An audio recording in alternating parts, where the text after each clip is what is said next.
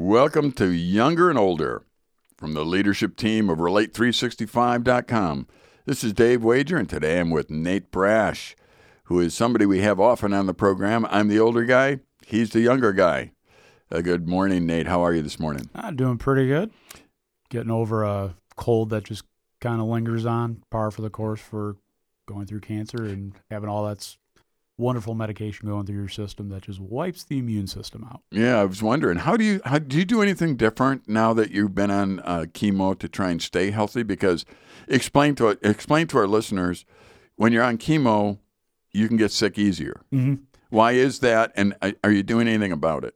I'm not really doing much about it other than keeping up on immunizations. Typically, I wouldn't get the flu shot. This year I did. And the only two people in my household that did not get the flu this year was my youngest daughter and myself because we got the flu shot. There you go. But yeah, as far as foods, there's really nothing that I'm doing anything different. When you have 3 small children, sickness just runs rampant through the house. But I've been very fortunate. This is the first cold I've actually gotten. So wow.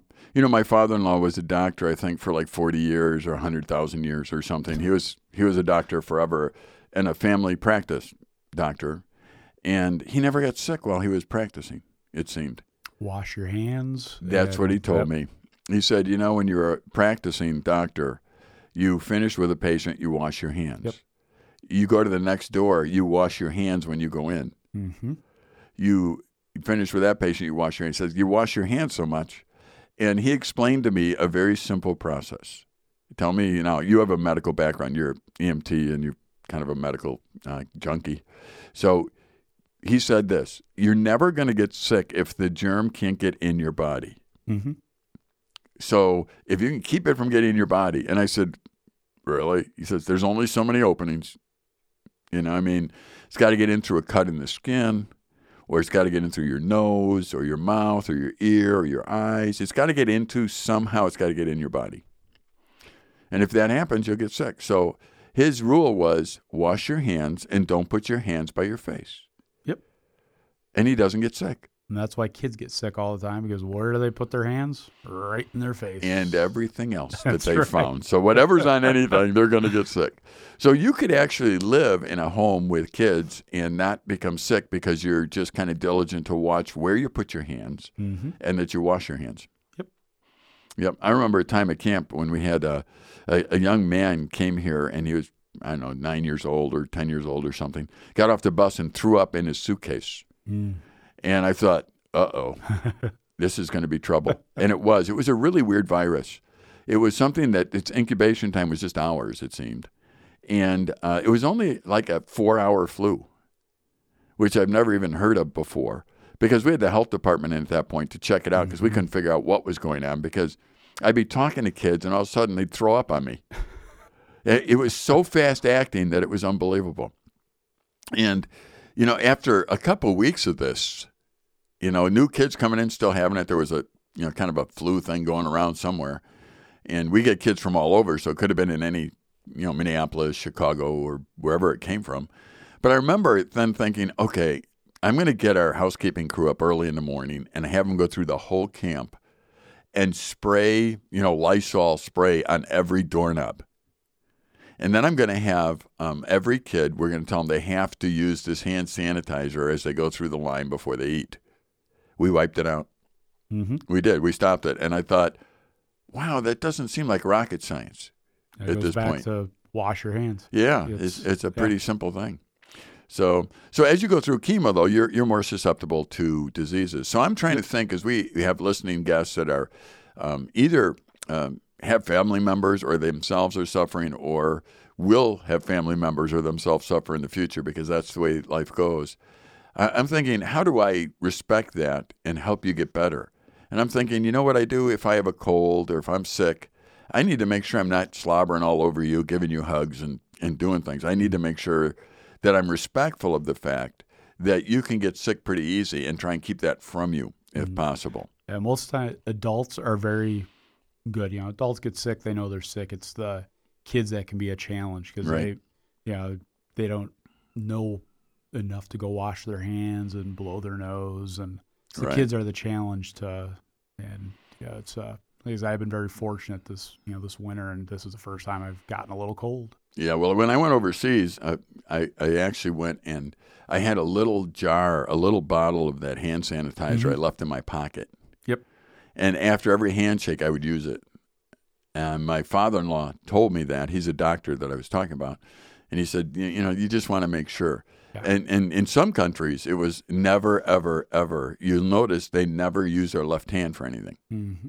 That's their toilet paper. That's their toilet paper hand, and they don't have toilet paper. So never touch their left hand. And so it's just pretty logical stuff there. Mm-hmm. I know people are listening going, we're talking about terminal illness here. Well, you know what? Actually, someone like yourself get a pretty good flu, and it could be pretty bad. Yep. Go from cancer to flu and cancer. Mm-hmm. Well, it's one of the things they tell you going, as you're prepping, going through chemo, if I spike a fever of, I think it's 100.4, I have to go to the ER because it's my immune system is so compromised, and the white blood count is down. That's a pretty significant fever. Whereas a normal healthy adult fever of 100.4 is it's nothing. Right. And fortunately, that's only happened once, and there's really no explanation why I spiked a fever. And so I've been fortunate that I've only had to go to the ER for a fever once. So let me ask you some questions. You've had this diagnosis of cancer now for about how long? It was middle of December is when I was officially diagnosed. Okay. And so you've been going through chemo, life changes. There's been many life changes. Yep. From just working here and doing other things and just life changes in general because you have to. Mm-hmm. You went through where your bones got brittle. And you've had some fractures in your back, am I correct? Yep, 3 vertebrae, and there's some questionable vertebrae that are there, but some of the medication that I'm on going through chemo helps out with repairing that. Okay, so let me ask you now. Before you started this journey, you would say that you knew that God loved you. Yep. What do you think today? Still loves me. All right, so that hasn't changed. Nope. There are some things in your life that have not changed. Can you imagine going through life and trusting things that do change? It's tough. Yeah.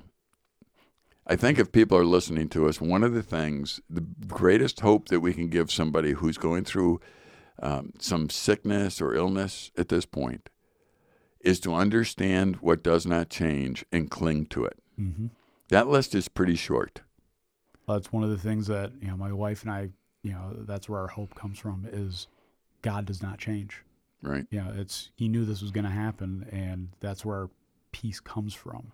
You still have the pain and the suffering that comes with that, but the peace that we get and the comfort that we get is knowing that God is with us through this, and He does not change.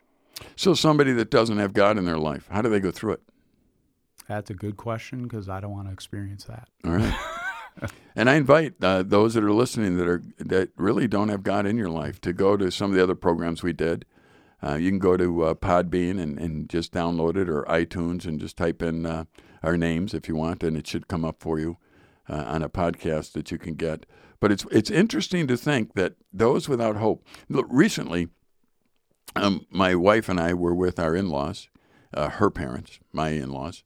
And they're older. My mom, and they're both 89 years older. One was 89, one was going to turn 89 just in a month here. And so we were visiting them, and they were in a nursing home.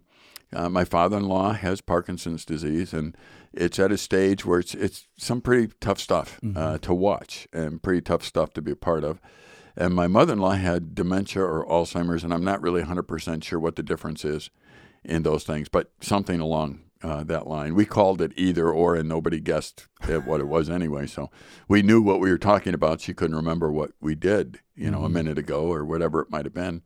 And we had just taken them out to a place to eat on the campus where they were and brought them back. And about an hour or 2 hours later, my mother-in-law died, just laying in bed.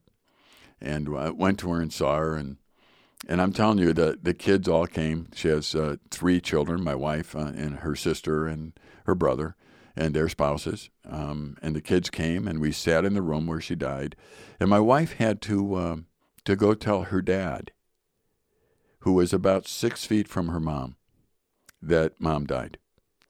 because of the Parkinson's and because he got put in bed, he did not know that she died. Mm-hmm. And I thought, this is interesting. You know, your dad and you're the oldest sister and we're the first ones there. And he doesn't know that his wife just died, you know, next to him. I'm telling you, Nate, it wasn't a moment of great despair. I could see the pain on my wife's, in my wife's look. I could see the shock in my father-in-law as he was told, which would be normal because she just went to sleep as far as he knew. Mm-hmm. They've been married 67 years. 67. Incredible. They don't know life apart from each other. Mm-hmm. I mean, they have no idea how to live life apart from each other. And even in her Alzheimer's, she was just, it was almost miraculous how she was faithful to him and taking care of him. Mm-hmm. And the rest of life could have gone by without remembering it. But she could remember to take care of him. Mm-hmm. When he fell and needed help, she actually got her robe on, went down, found security, brought him back up. I mean, at other times, she's roaming out of the building, not knowing where she was going. Mm-hmm. But for some reason, when he needed help, she rose to the occasion. I tell you, when I sat there and watched my wife tell her dad that her mom just died, it was a precious moment that I'm glad I was there for. Because she didn't talk to him as one without hope. Mm-hmm. She talked to him as one that had hope. And my first thought was I went up to her and just kind of touched her lifeless body. It was already getting cold. I thought, you're not there. Mm-hmm. And you also no longer have dementia. You're done with this body and the disease that has racked you for these years. And you are now free. That's the hope that comes from knowing God and responding to him. Mm-hmm. I watched my wife look my father-in-law in the eye and say, Dad, Mom is with Jesus. And him look at her a little confused at first, but then realized what she said. The Bible makes it clear that those who are in God's family are in God's family because of Jesus and what he did on the cross. And they will never be alone. They will never, ever be alone. Now, we could look at you, Nate, and think, okay, this cancer one day will beat you and you'll die. We were just talking about how that may not be. You have a story about your is it your dad? Your grandpa who Oh, yeah. It's, I don't know how many times, going through high school, it was doctors say, oh, he's probably not going to live through the night. Yep. 15 years later, he's still kicking. Yeah, there you go. It's we don't know the time or the day when God's going to call us home. Never do. And it's we both could walk out of the studio, get hit by a train. Right. Even though there's no train out there, a train could still come and hit us. That's right. Never know. Well, it's interesting to me because, when you look at the hope that was displayed in that room that night, Mm-hmm. we actually sat there for several hours with her body there, talking as a family. Mm-hmm. And it was hopeful conversation. In fact, the dementia had turned my mother-in-law into somebody she wasn't, in a way. In some ways, it was good. In some ways, obviously, it wasn't. I mean, that's how life is. But I've never seen a more peaceful look on her face when she was laying in that bed. She was her face had this expression of total peace. And the last words that she said, the nurse said, were her husband's name. She called out Wes, which is his name, and gave one of those, I call them the death breath, Mm-hmm. where there's this gasp of air. Yep. And died. And I thought, 67 years married, the last words out of her mouth were her husband's name. And Jesus was there to meet her and take her home. Mm-hmm. I'm telling you, there were tears because we're separated for a while. And that's what sin has done. It separates us from God. It separates us from each other. So there were some tears. And there still are, because we miss the people that are not here anymore. But there's so much hope there. Mm-hmm. I can't imagine you and your wife and your kids going through this. And just the only hope you would have is money and doctors to go through it. And they all fail you. They all do. Just this week, we heard Alex Trebek, his cancer is seemingly getting better. Yeah. And then we had another friend who just died of the same cancer. Mm-hmm. And almost on the same day, I got the news on both. And it's like, wait a minute, this is both the same cancer. Why did one die? And why is one getting better? We need to know that life is going to be, we will be held accountable for all that we do and say. And that as we are people who love God and put our trust in Jesus, we will stand before God one day as one who loves us and saved us and never let us be alone. My mother-in-law was never alone. And I can tell you, Nate, you will never be alone. And what's even more important to you, your wife will never be alone. Mm-hmm. My father-in-law was very concerned for his wife. She had dementia, like I said, and we had actually finalized plans on how we were going to take care of them next the day before.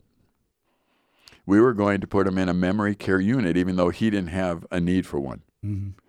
Because we were all saying, including him, that he would die first. And that she would live for who knows how many years and need memory care assistance. Mm-hmm. She died that night. All of our plans went out the window. We're still struggling for a plan now. Because we don't know what to count on. I think God does that for a laugh. Yeah. It's because God knows where we're at, spiritually and all. And I think he kind of throws stuff like that just to humor himself sometimes. Yeah, I don't know. I do know he's got a plan, and it's not going to be a bad one. I'll bet you though. Tell me how have your relationships with your kids and your wife, have they changed at all since you have gone through this? Of course they've changed. But their relationships were always good, but it's everything's more meaningful now. Right. Because it's the reality is, I don't know how much time I have left. I could have 100 years, I can have 6 months. We don't know. So the time that I do spend with them is a lot more meaningful just because of that unknown. And really we should approach relationships with people like that all the time. Right. Because we don't know, just for the sheer fact of death is a reality. Right. And you can die pretty much any time. I was wondering, have you ever thought of what you would do? Let's say tomorrow the doctor comes in and says, well, you're cured, weird. You're okay. What you've learned in your relationships is the preciousness of them. Mm-hmm. How will you keep focused on the preciousness of relationships if things got back to, quote, normal where you weren't sick? Well, if doctor came back and told me I was cured, that's a miracle in and of itself. And that, to me, that points to God because he was the only one that could do that. Yeah. So that gives me a way to proclaim this is what God has done. Yep. And continue on as I've been doing. Yep.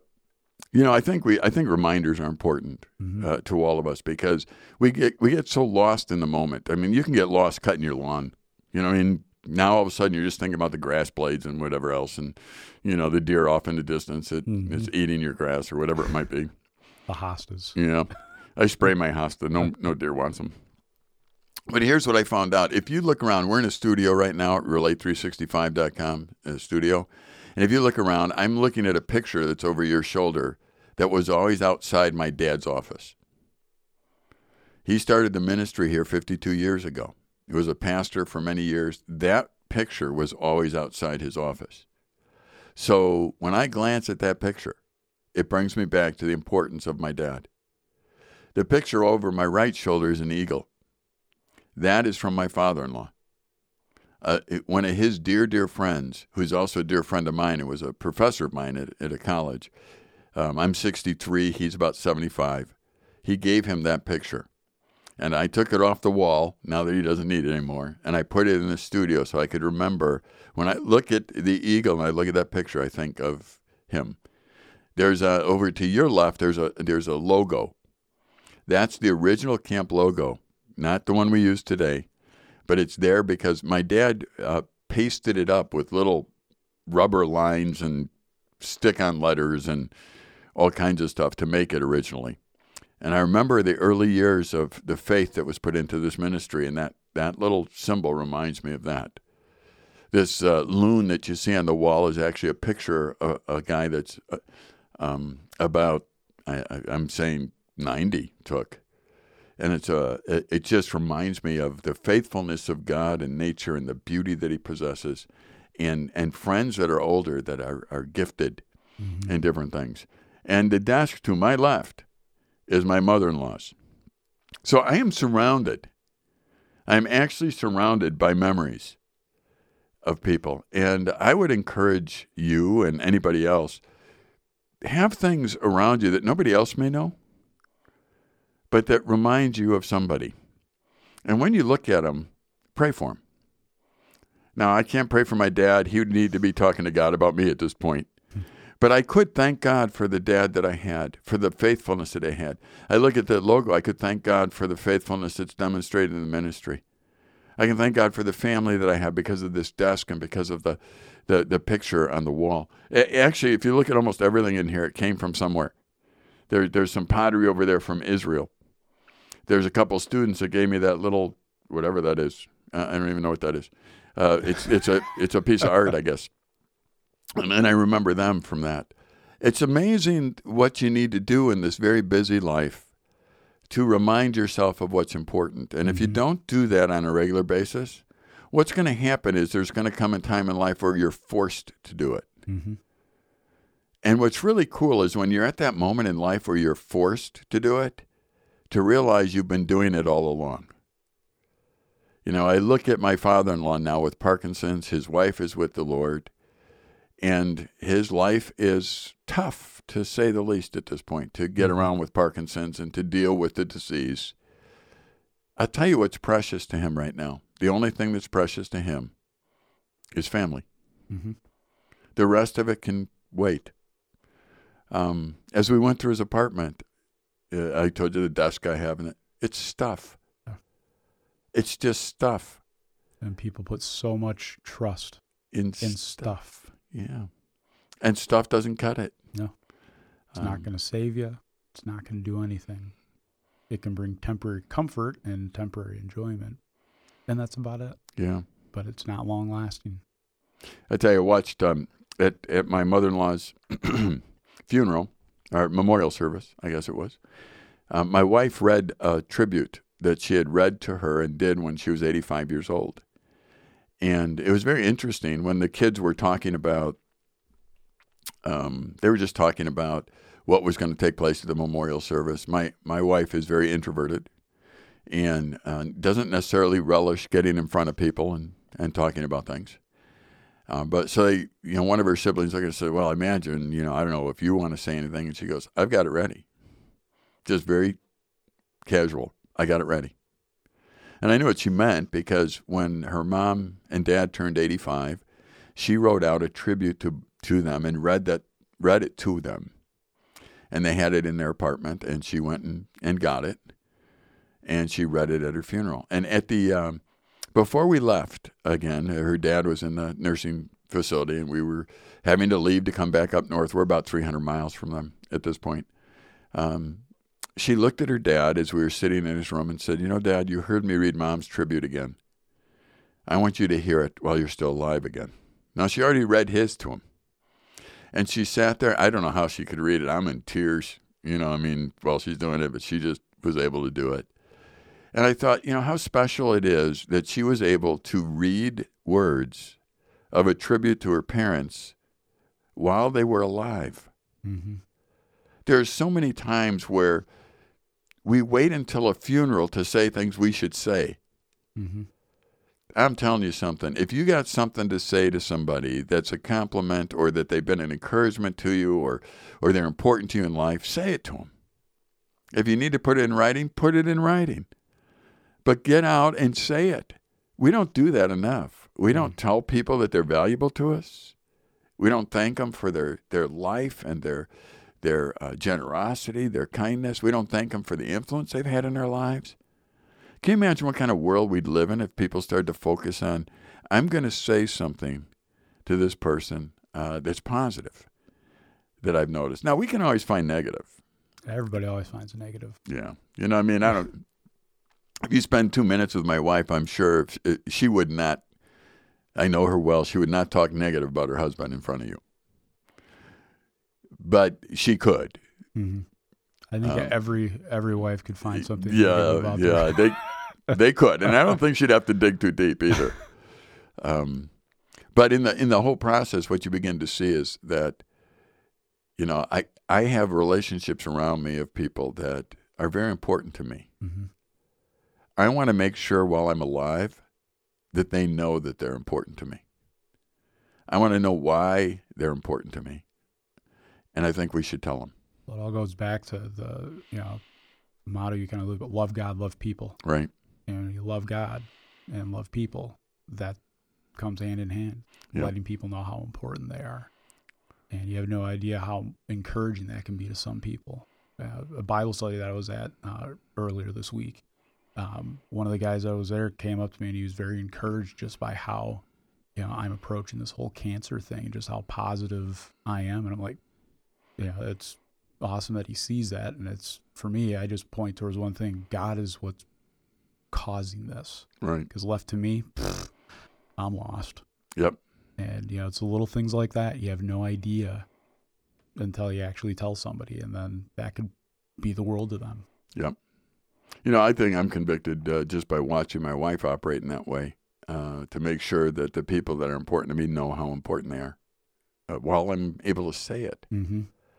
I mean, I even look at my father-in-law now who has Parkinson's, and he can't talk very well. For him to get a sentence out is very difficult. So even if he wanted to say something right now that was lengthy about, caring for people, he can't. Yep. So the opportunities for him are done in that sense.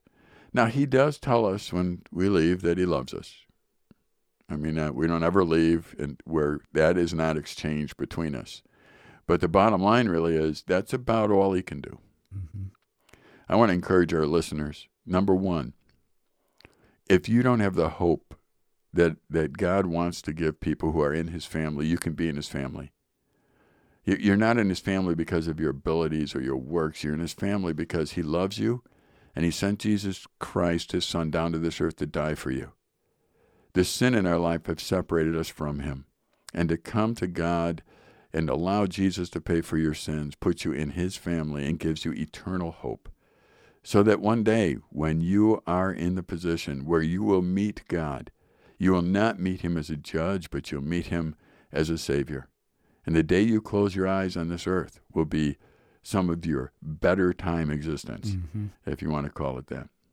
I appreciate you taking the time to listen to Young or Older. This is Dave and Nate. We're coming to you from Relate365.com on the campus of Silver Birch Ranch.